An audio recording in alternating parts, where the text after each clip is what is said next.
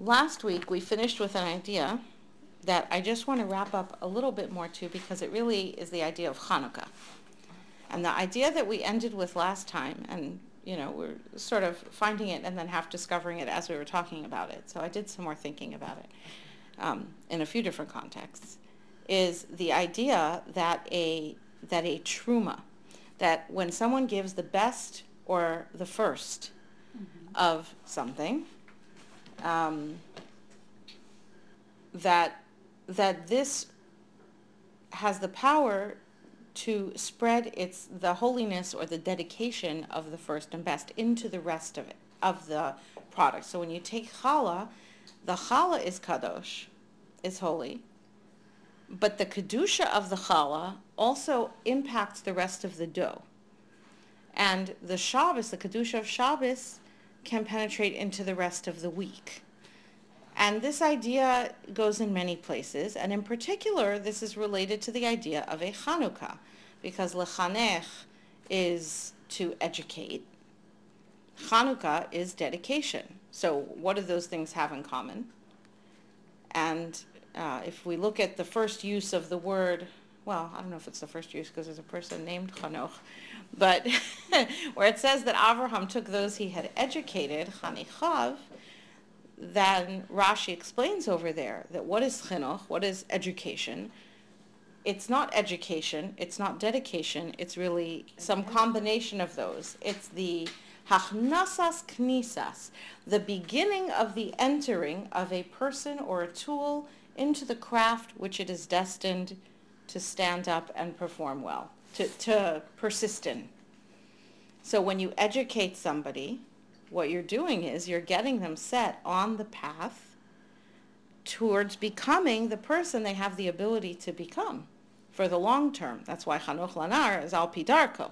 You have to educate a child according to his own path, gam ki yaskin lo yasur mimenu, so that when he's older he won't go off of it. Because the whole point of Chanoch, of chinuch, is something that's asid la'amod bo, something you can maintain and keep going for the long term.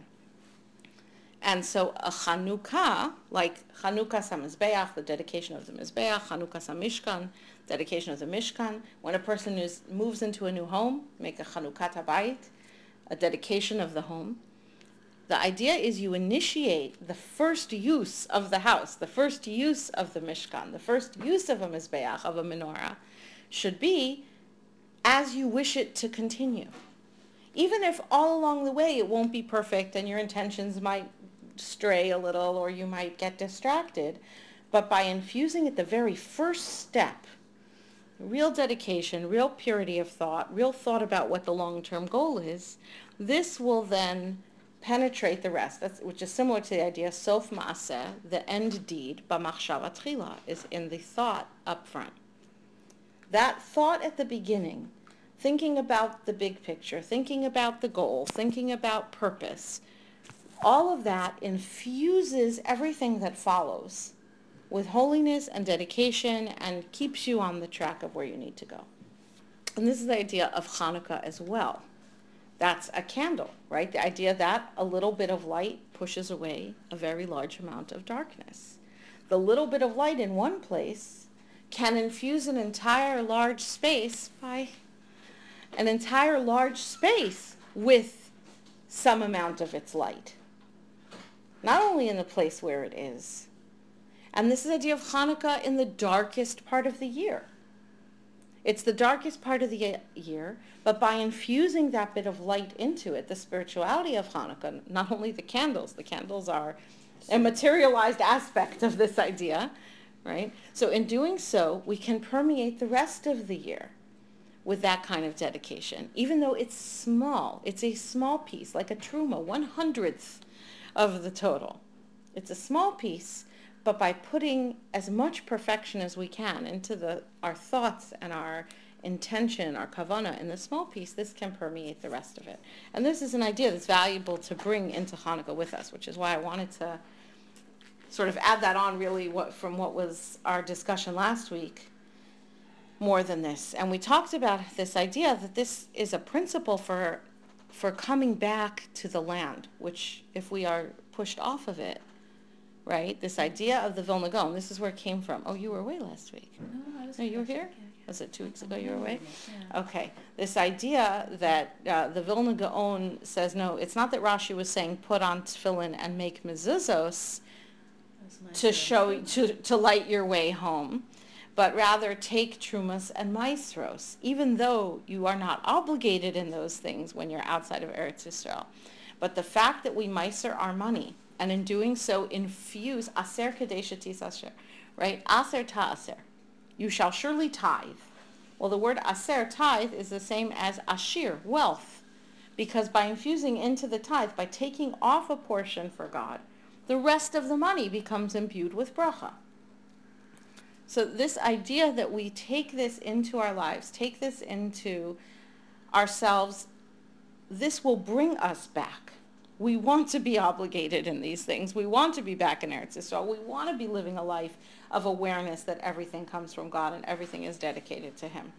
So we can infuse it in a small place, and it's almost like, I hate to say it, it's like a shortcut for having constant awareness of God in our lives. The shortcut is try and achieve that just at the beginning.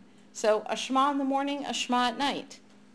This infuses your day and your night with dedication to accepting the yoke of heaven, the malchus of heaven, all day, by doing it in the morning and the night. All right, starting your day with a bracha, or starting all of your davening with one really good baruch, also will infuse the rest of your davening with something special, with an extra holiness, an extra kavanah, even if you don't maintain it right through davening.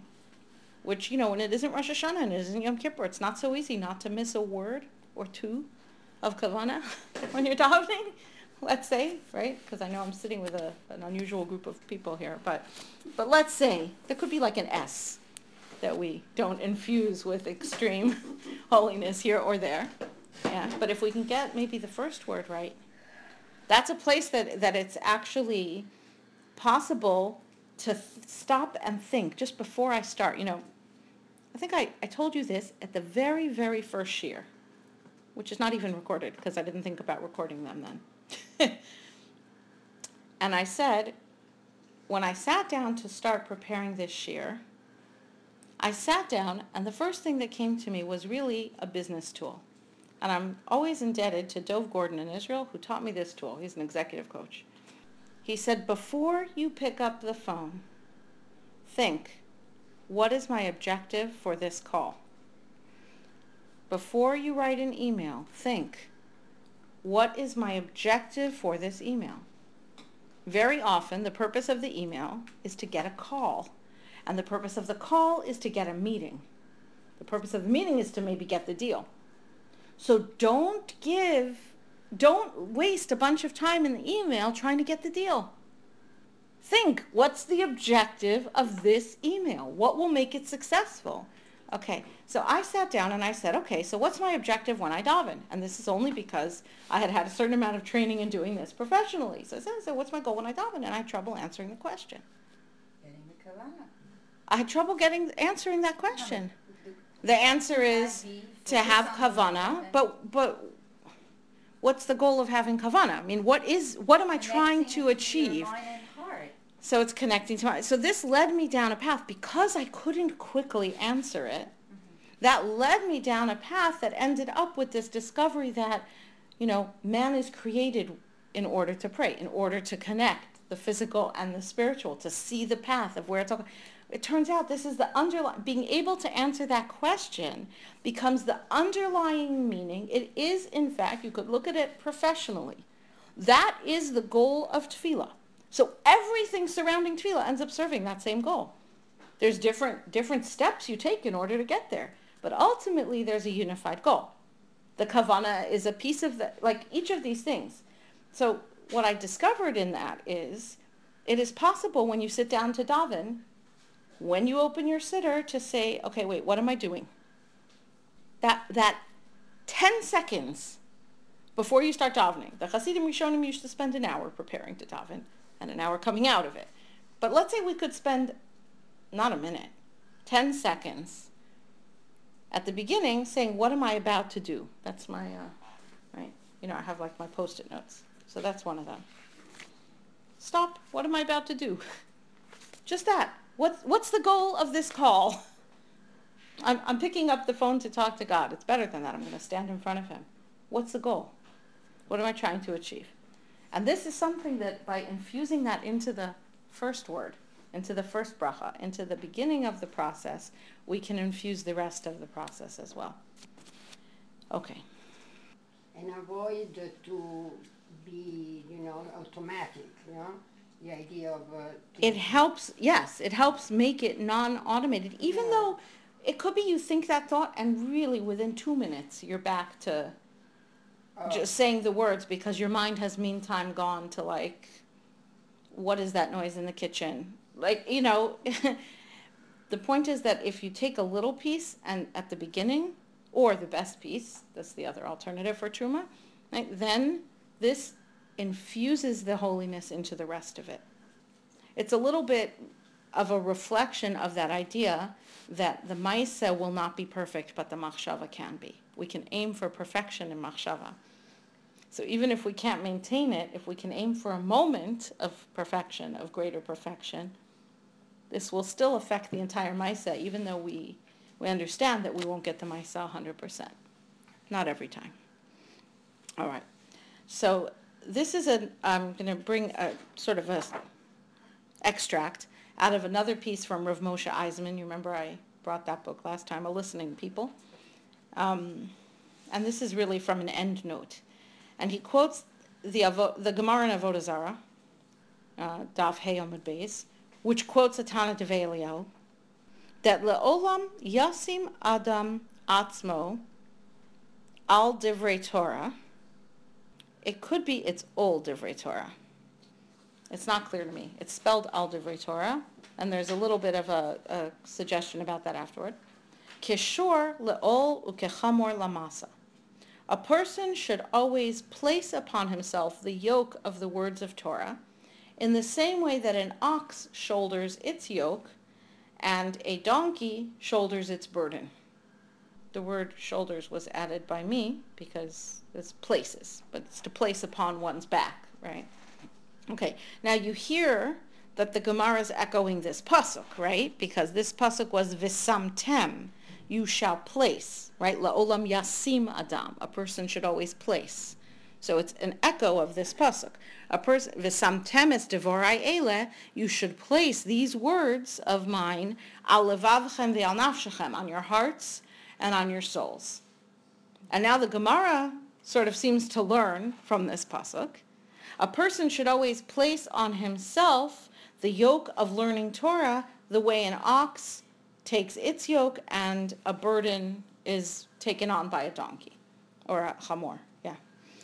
So he says that the reading of the Gemara, which apparently varies, there's a couple versions of this Gemara, which happens occasionally, or at least, actually, I'm sorry, the Gemara doesn't have different versions. The Tana Devei Eliyahu has different versions, which is quoted by the Gemara, indicates that this admonition is limited to the matter of Torah study, that when it comes to learning Torah, no yoke should be too uncomfortable, no burden should be too heavy. This is just piece 1, okay?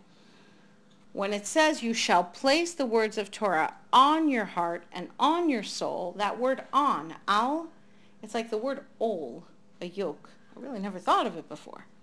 That's the word ol, a yoke, it's because it's al, it's on top. It's coming down from above. When it comes to Torah, we should be the way the animal is, which is it's perfectly satisfied, it's doing its purpose, this is what it does. It gets up, you put the yoke on it, it goes. It doesn't stop and think, well, today's a little heavy. It just goes ahead and goes on and carries as it can the yoke that's on it. And that's how we're supposed to feel to get the truth of Torah.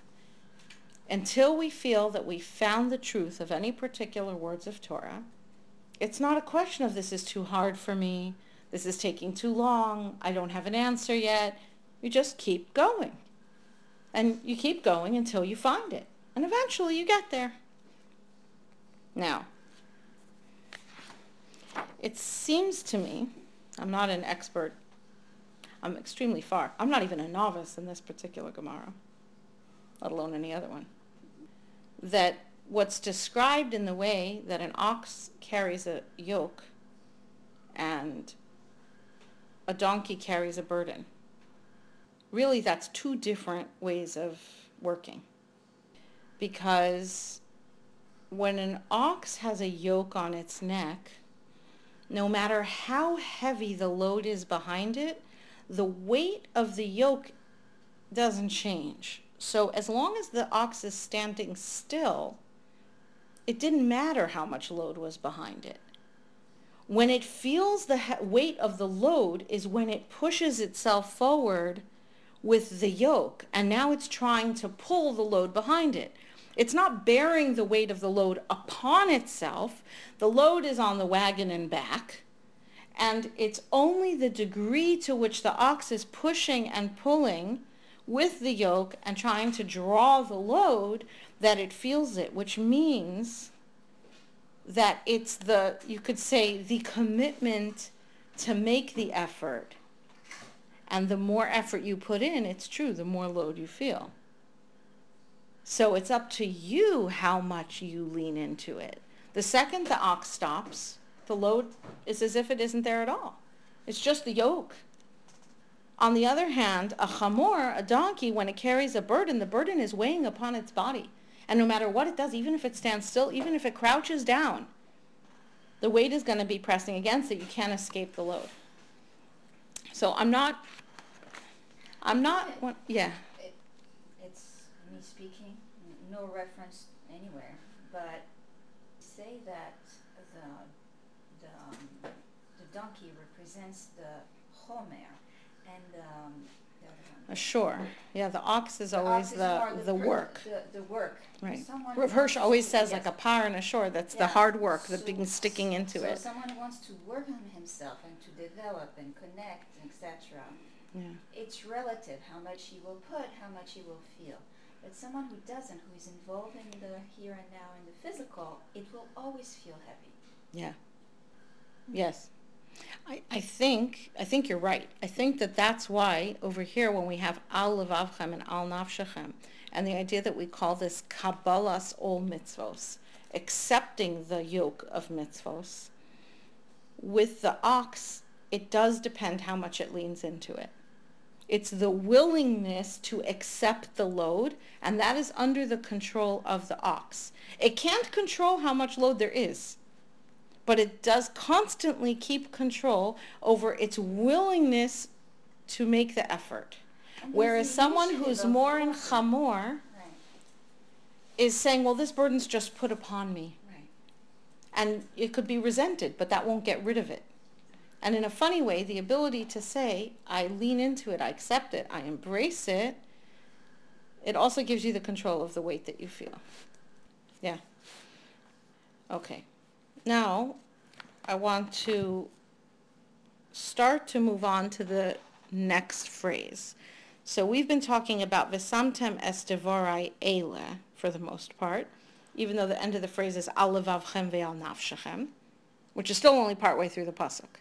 Upon your hearts, you should place these words upon your hearts and upon your souls. And in looking at this, I found that Rav Schwab, you remember that we left open, sort of closing off the last little segment, this was an approach according to the Vilna Gaon's understanding of Rashi. And I did say the Ramban goes according to the usual reading of the Rashi, right? This idea that it's talking about the mitzvahs we see right here. This is the tefillin, this is the mezuzos. And that I found that difficult. Now, what I found is that Rav Schwab doesn't take the approach where I went off with the Gra. He says, Ramban raises the obvious question. The Sifri seems to indicate that tefillin and mezuzah are really only operative in Eretz Yisrael and are only practiced in Galus to ensure that they not be forgotten. What connection is there between these mitzvos and Eretz Yisrael? Because these mitzvos are not operative only in Eretz Yisrael. So what aspect then is different outside than inside? If after all, okay. And then he says, and this is interesting because I didn't realize this about the Ramban, but I definitely rely more on Rav Schwab's understanding of the Ramban than my own. He says Ramban does not answer this question and ends the matter by saying this medrash contains a deep secret. Somehow I missed that. I know that the Ramban does discuss this topic in other places, which is possibly part of why. Yeah, but so now we could feel not so bad that we didn't go in accordance with the Ramban, because what are we going to do with that anyway, right? This is this great shir I once listened to called "What, Me, a Kabbalist?" Okay, fine, if it's a deep secret, let me go off and find something a little more on the surface where I could find it, right? Okay, but he says even simple people like us who are not privy to this secret must try to understand the Sifri. We still have a Rashi here. We still have a Sifri. We still need to understand something that we could relate to. And he gives a different explanation. He gives an explanation to understand. So then what can we gain from the idea that in some way wearing tefillin and putting up mezuzos, when done outside of the land of Israel, are not fully fulfilling the mitzvah? And at the same time, that in some way they show us the way back. Okay. And that's because it follows, right? It follows, you shall be quickly lost from the good land which God has given you. So it's talking about outside. So he says there's something about these three mitzvos that they actually have in common. The three mitzvos here being Talmud Torah, tefillin, and mezuzah. The Rashi only brought the tefillin and the mezuzah, but in these actual passages we have tefillin, then Torah, and then mezuzah. Although these three mitzvos are mitzvos that are not teluyos ba'aretz, they don't depend on the land of Israel. It's a mitzvah to do them outside the land as well. And yet, in reality, what we find is that once we have been lost from the land, we are unable to do these mitzvos fully. Now we have to understand, but that's a pretty strong statement. Wow. Not that we aren't chayav to do the mitzvahs, the obligation for the mitzvahs didn't change. Ow, did that hurt?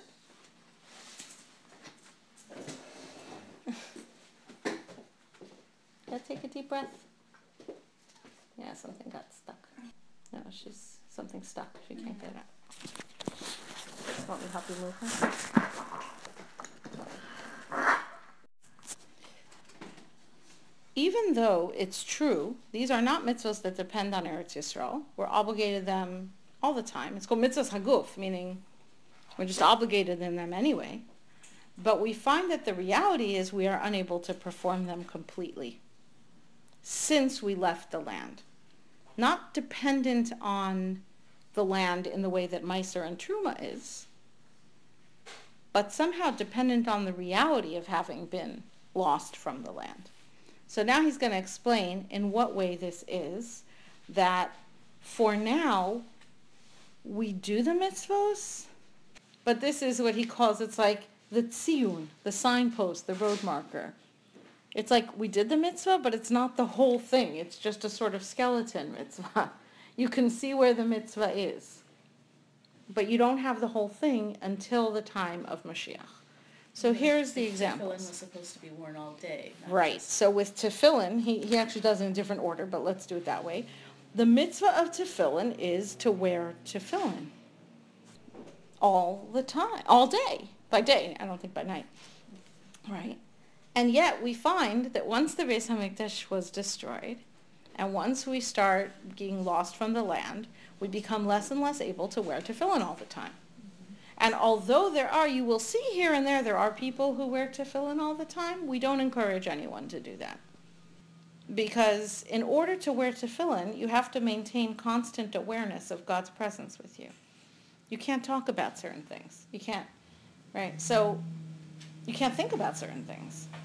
And that's why less and less men wear tefillin. We wear tefillin at least while saying Shema, and generally during all of davening, and that's about it. Some people will extend it. They'll put their tefillin on and go to shul with the tefillin on. Maybe they'll come home with their tefillin on, but that's kind of the limit of most people's ability to extend the mitzvah of tefillin. So he's saying the way the Sifri would apply to that is that the Sifri is telling us, do the best you can for the time being.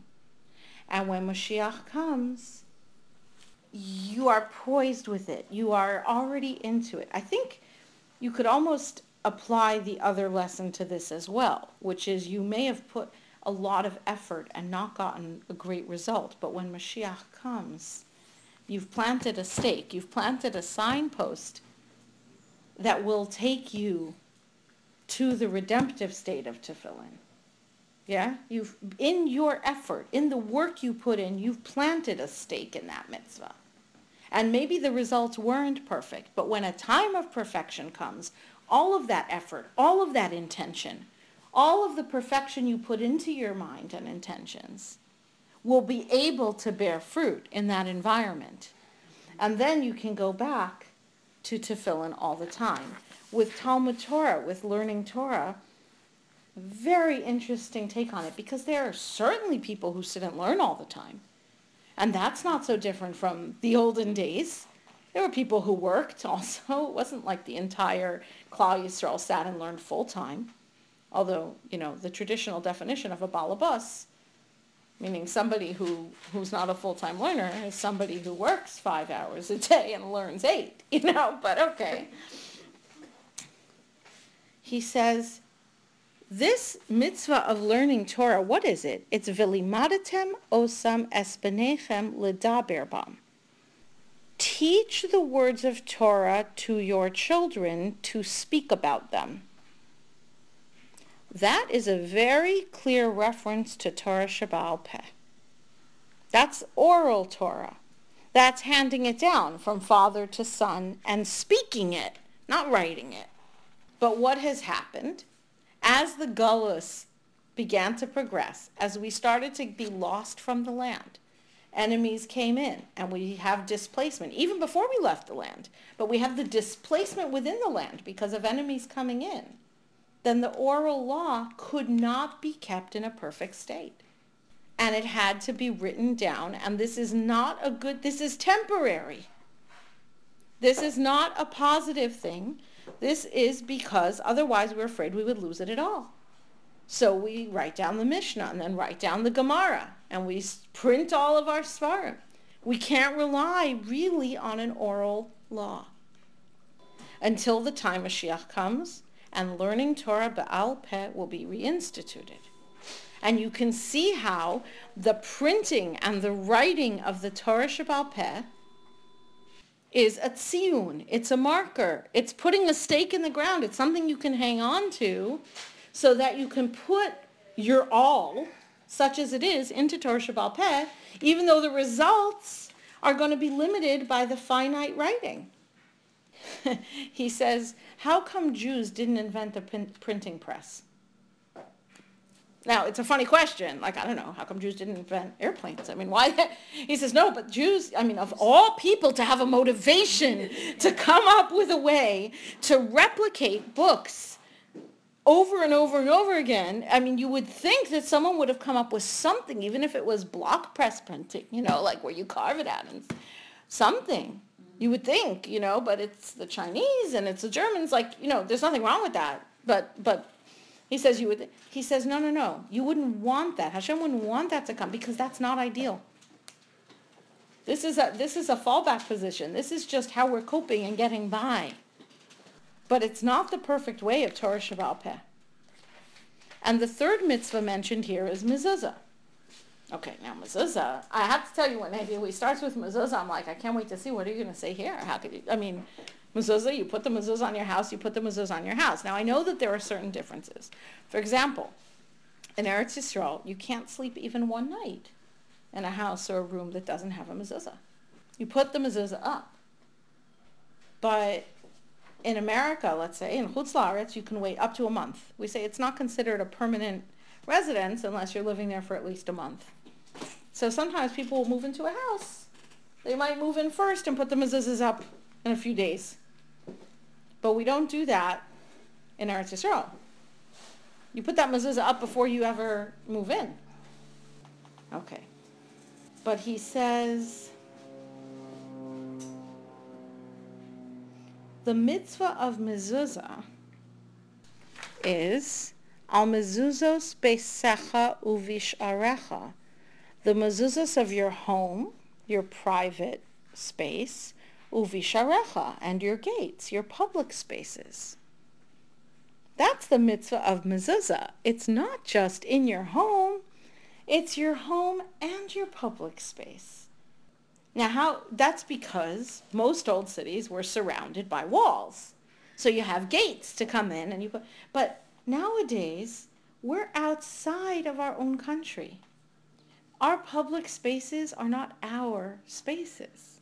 We can't put mezuzahs on them for the most part. He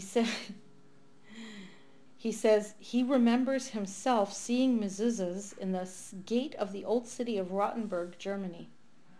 Just interesting, because it's not like the whole city was Jewish, but somehow, right? But this idea that the way that we do mezuzah, this is the only mezuzah we really know.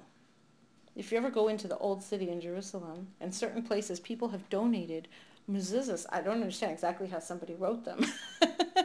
You get mezuzahs that are a foot tall, 2 feet tall, right? Great big mezuzah entering the gateway. That's what it means to come into a city.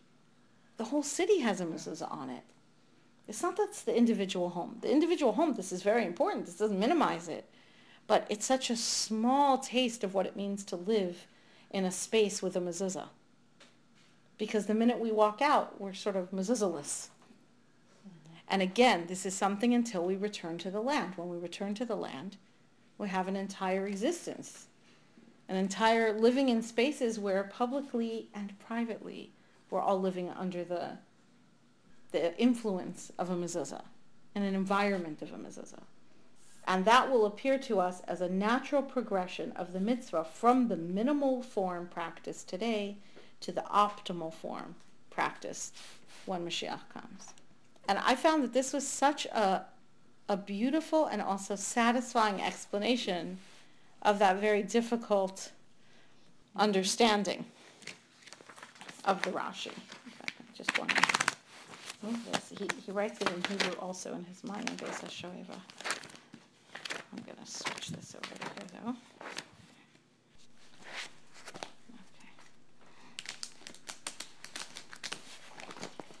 Okay. I'm having a crisis because Staples has a mistake in their inventory system on these sheet protectors.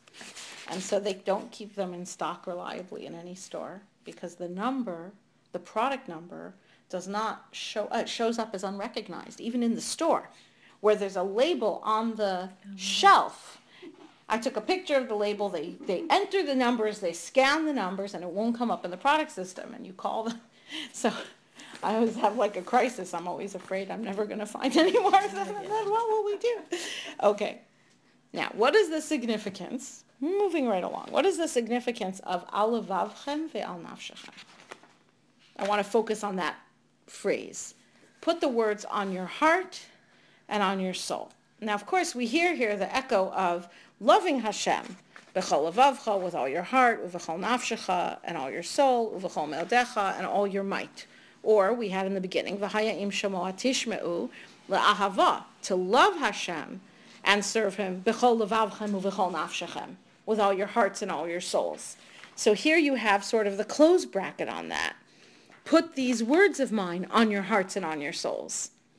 So you can hear why, for example, the Ibn Ezra says, what this is telling you is, if you take this to heart, you won't be lost from the land.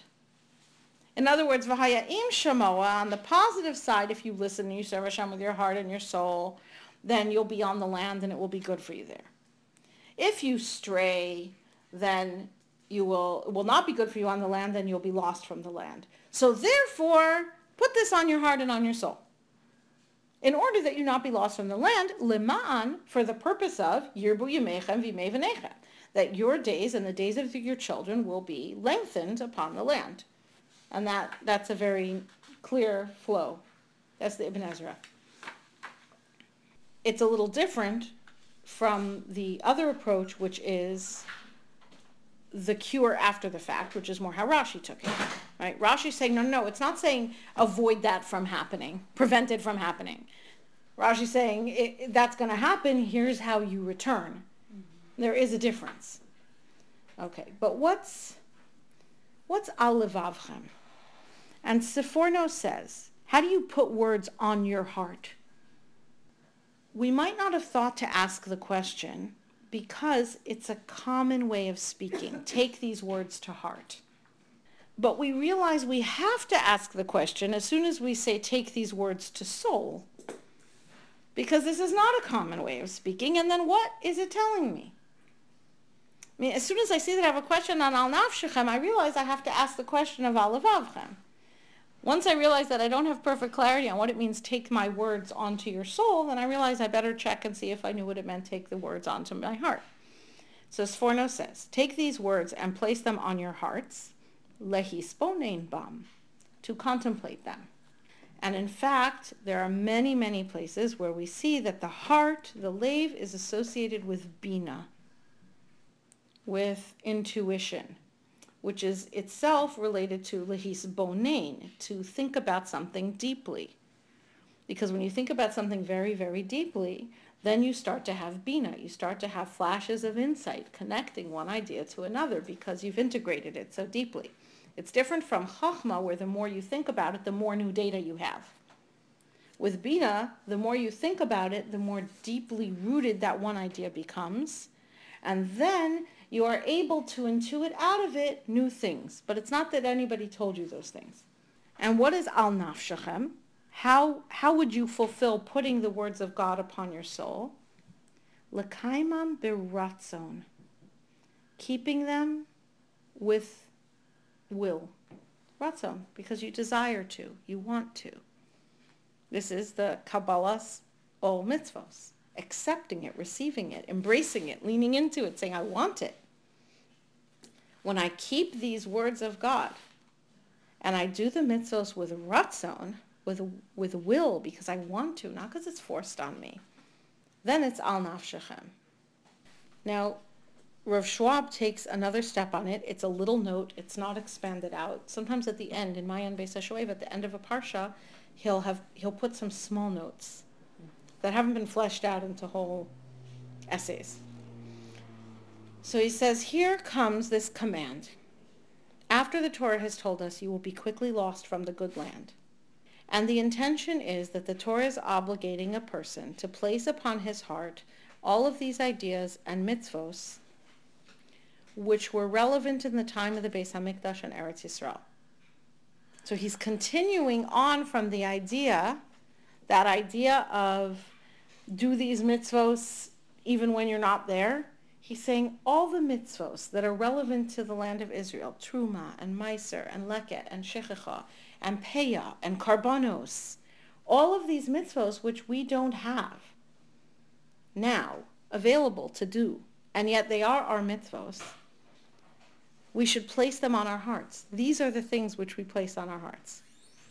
Even though because of our own sins we can't actually do them, therefore these things will be on our hearts and on our souls. They won't be in our hands. They won't be, al yedechem. There will be an os al yedchem. But they won't actually be on your hands. They won't be uvechol me'odecha, right, with your actual effort, because we've sinned. We can't do them. But these words will be al levavchem, through learning about the mitzvos. Do you see how it's this?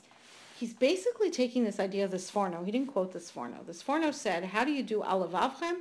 By thinking about it deeply. How do you do al nafshechem? By doing mitzvos with ratzon. So here, he's taking this idea and just expanding it out more. He's saying, how do you keep these mitzvos, the mitzvos that are teluyos ba'aretz, hundreds and hundreds of mitzvos that we can't keep.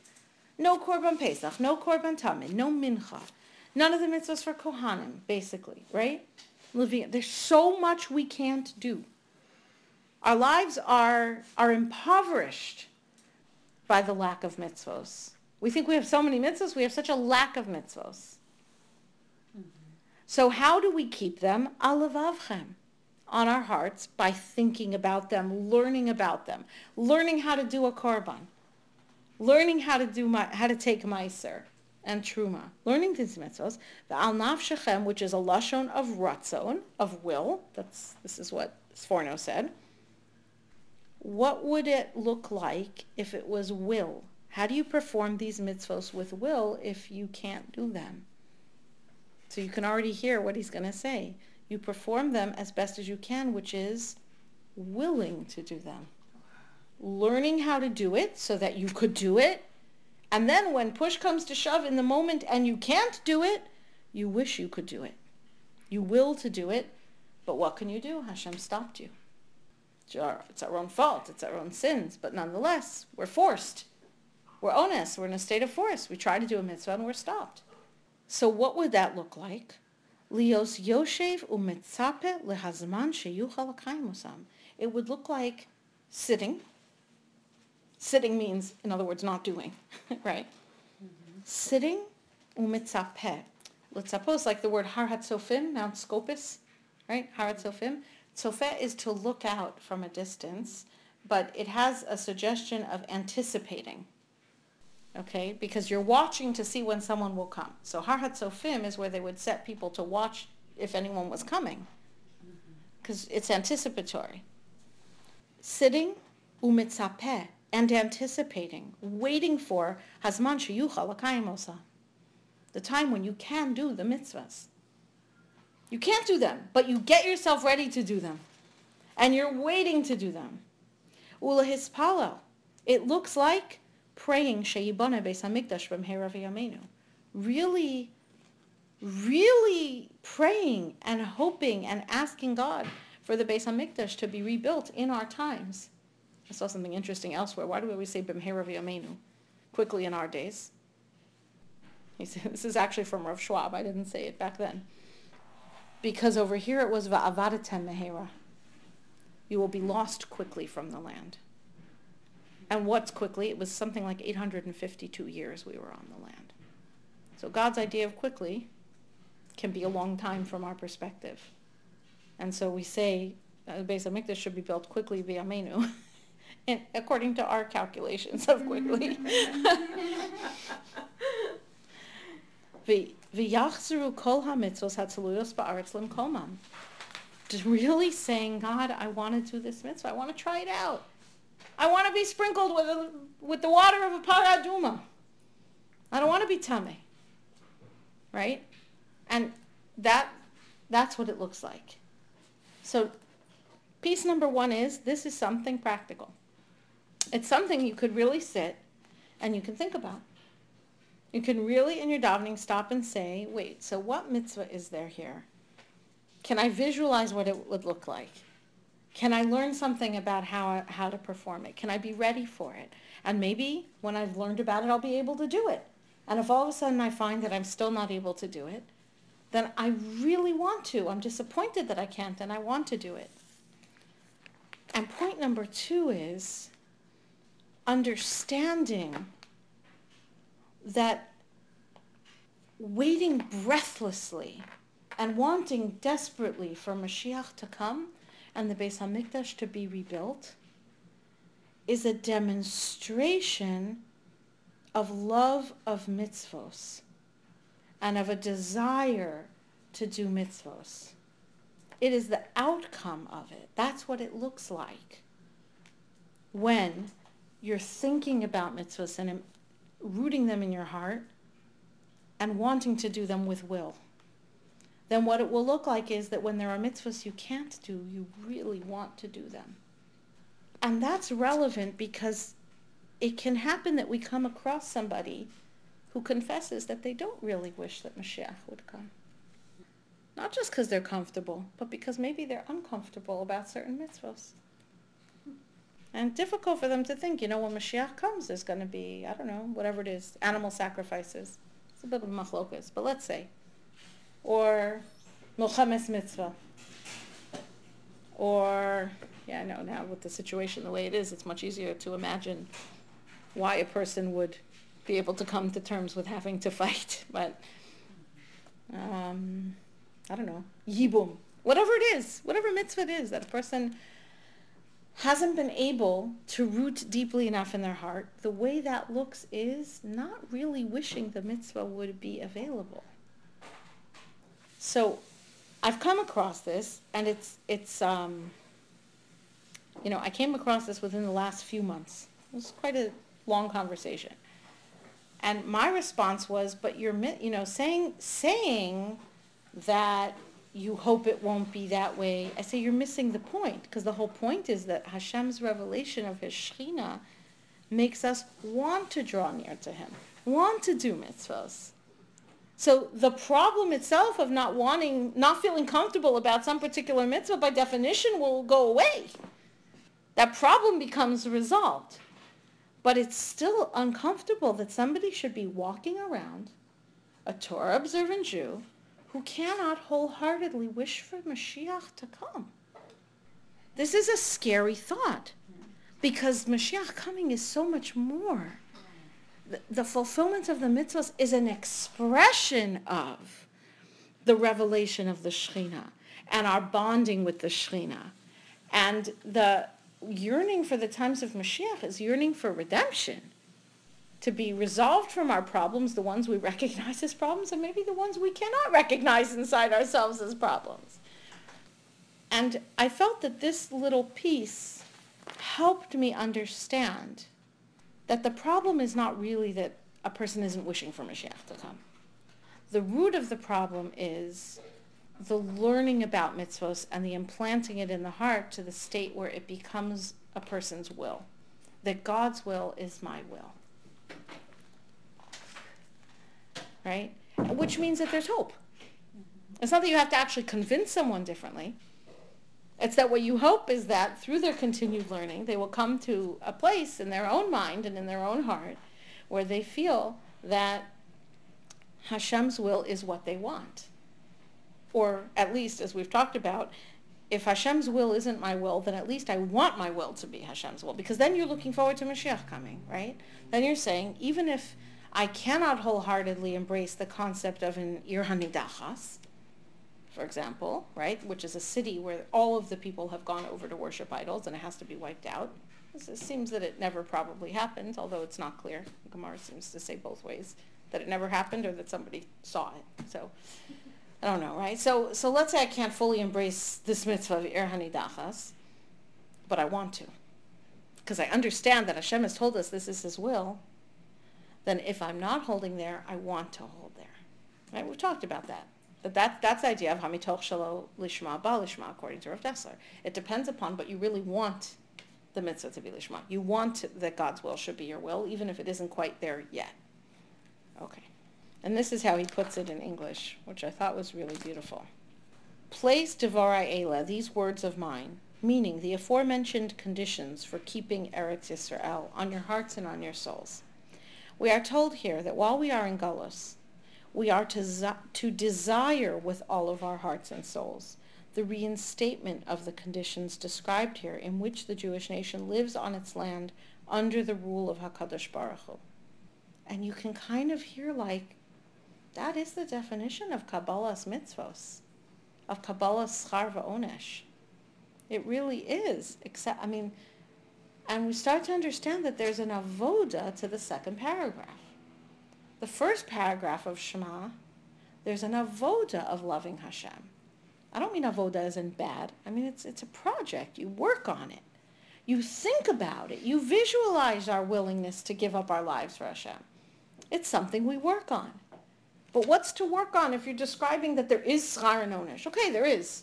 It's a reality. You start to see here, there's something we work on. We work on the desire to live directly under God's rule. On your souls is to be understood here as a deep longing of the heart, ratzon, as in l'shimcha u'lezichrecha ta'avas nafesh. Your name and the mention of your name is the taiva of our souls. That's what we yearn for. The longing for HaKadosh Baruch Hu is the desire of the soul. We are to consistently look forward to and long for the fulfillment of the immediately preceding words of Asher Hashem Nosein Lachem, the good land which God is giving you, in which HaKadosh Baruch Hu tells us that he will eventually give Eretz Yisrael back to us. Our Chazal call this never-ending hope for the reunion of HaKadosh Baruch Hu with the Jewish people in Eretz Yisrael under the rule of Torah. Tzipia liyeshua, longing for salvation. This is one of the questions, one of the first questions we're asked after we pass away and we come to the next world. Hatzipisa liyeshua? Did you long for salvation? And you think, well, of course, like who wouldn't? If anyone's in trouble, of course you. No. You actually have to think about it. You actually have to think, can I honestly say that I'm longing for salvation? And if I'm not longing for the reunion with God in Eretz Yisrael and all that that entails, Kabbalah's mitzvos and living under Schar and Onesh, then at least maybe I can get to where I want to want it. I want to want it. I can see enough of a hint of the beauty of that to want it. And to be honest with where that is still missing inside of myself. And in longing for the certainty of its fulfillment, we study the laws of the mitzvos, which are linked to the land, to the Beis HaMikdash, to the Karbanos, the laws of Tuma and Tahara, as if the Beis HaMikdash were already rebuilt. And in doing so, we are performing the sacrificial service. We are fulfilling the practical applications of the laws that depend on living in Eretz Yisrael. So I'll stop here for today. And Emir Hashem will continue a few smaller ideas on this pasuk, and we move on. We might even move on to the next pasuk. We'll see. Next.